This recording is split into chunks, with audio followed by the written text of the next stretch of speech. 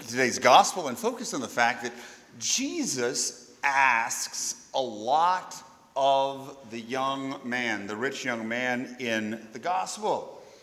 He asks him to not just follow the commandments, but to sell everything that he has, give the money to the poor in order to follow him. One might make the argument that he's actually calling him to the priesthood or the religious life. A very, very difficult call. So when the young man is unable to do it, Jesus doesn't condemn him. He doesn't ridicule him. Instead, he looks on him with love. Nor does he demand that he do it whenever he is unable to. He invites him, but he does not expect him to do such a great thing as giving up everything to follow him. And so the same way, Jesus calls some of us to this radical type of following, of giving up everything that we have in order to follow him. But the reality is that it's an invitation. We can choose to respond to the grace, but the Lord understands that it's a very big and challenging call. Therefore, he does not expect us or demand us to follow in that regards. He's very merciful in the same way, I believe, he was merciful to the rich young man. However, what I want to ask today is this. Is it possible for Jesus to expect the young man, and to a great degree, in turn, us, to at least do the minimum? The minimum of following the law, the minimum of following Jesus and his commands. So for this rich young man, the minimum certainly wouldn't have been to sell everything that he had to follow him. Instead, that minimum, to follow the commands and the laws, as he spells out in today's gospel. To worship at the temple, to offer sacrifice, to go to the synagogue, the minimum of what is required. And, because Jesus talks about money, the minimum of giving the tithe. We know this word tithe. It actually means to give 10% of what you have. To give 10% to the church, to give 10% to the temple, whatever it was, Jews were required by law, at the minimum, to give 10% of what they have back to God. And so I think that it would be very legitimate for us to say that Jesus, while he doesn't expect the rich young man to give up everything, he does expect the rich young man to at least give the minimum of following the law in regards to worship, morality, and to the tithe. And so that's what I want to do, is apply that to us. While indeed the Lord understands that we may not be able to go above and beyond, it's very, very difficult, can Jesus expect of us as Christians and Catholics at least to do the minimum, the absolute minimum? The question is, though, what is the minimum? Well, I think, of course, it's to follow the moral law, to not murder, to not kill, to try to live a virtuous life, to attend Sunday Mass and the holy days of obligation, to love our brothers and sisters, and also to give back to the church and to the poor. And we're talking about the very minimum. Now, this is something that's a surprise to a lot of people. We as Catholics are not obliged to tithe. Scripture is clear. We should give according to our means, but we're willing to give generously. And so I think regardless of what we're talking about, whether it be following the law, coming to Sunday Mass, or giving according to our means, the Lord can expect the minimum from every single person. The question, though, is, when it comes to giving money, what is the minimum? Again, if we're not expected to tithe, how do we figure out what the minimum is? And I think it's quite fair to say, even though we're not expected to give 10%, 10% is a good estimation of what the minimum should be. to be able to say, I'm giving 10% to the church or to charity or whatever we care about. Maybe we could take another 20 or 30 and save, and then we can spend the rest. But the fact of the matter is, most Christians and Catholics don't even come close to the minimum. The studies have shown that for Catholics at least, on average, give $500 a year to charity or their church. Protestants do a little bit better. They give about $1,000 a year. So if you figure out that at least for this area, median income is $50,000 a year per person, that means Catholics give about 1%. 1% of everything they have, they give back. Now again, we can guess and wonder and debate about what the minimum is, but I can assure you 1% is not the minimum. It's not the minimum of what the Lord can expect from us. Again, some people may try to make that argument, but I really don't think it's possible. And so, realizing this, that Jesus can expect more from us in a lot of areas, but particularly when it comes to giving back monetarily of what we have been given, we can do a lot better of a job. But the truth is, it's not easy. For many people, they witness their parents give 1%, so that's what they do. We live in a cashless society, so it's often easy for us to forget to give at Mass. It's hard for a lot of us, particularly if maybe we are struggling economically, to take that risk to give the minimum. But so, if we're going to say 1% is too low, but yet we're going to say that 10% probably is the minimum, how do we get there? Even though I think for a lot of people 10% blows their mind that it could be considered the minimum. How do we get there? The truth is, before you can run a marathon, you've got to be able to run a mile. And so what I want to do is I want to suggest some very concrete things so we can live up to the Lord's expectation of at least following the minimum.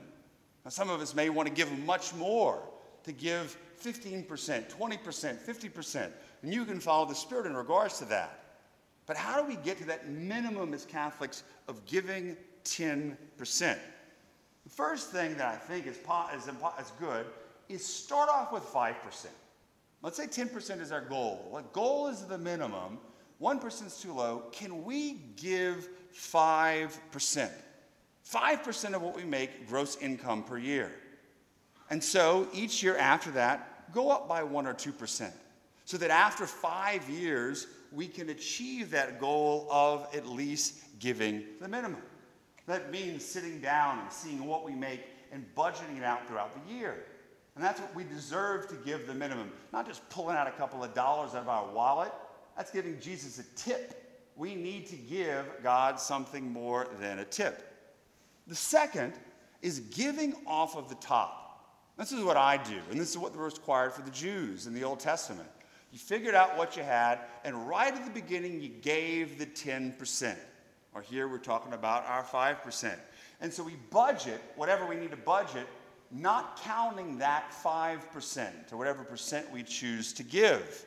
Dave Ramsey suggests this, and I know a lot of you know about Dave Ramsey and the suggestions that he makes for financial and fiscal responsibility. And so today, this is really easy for us to do with online giving.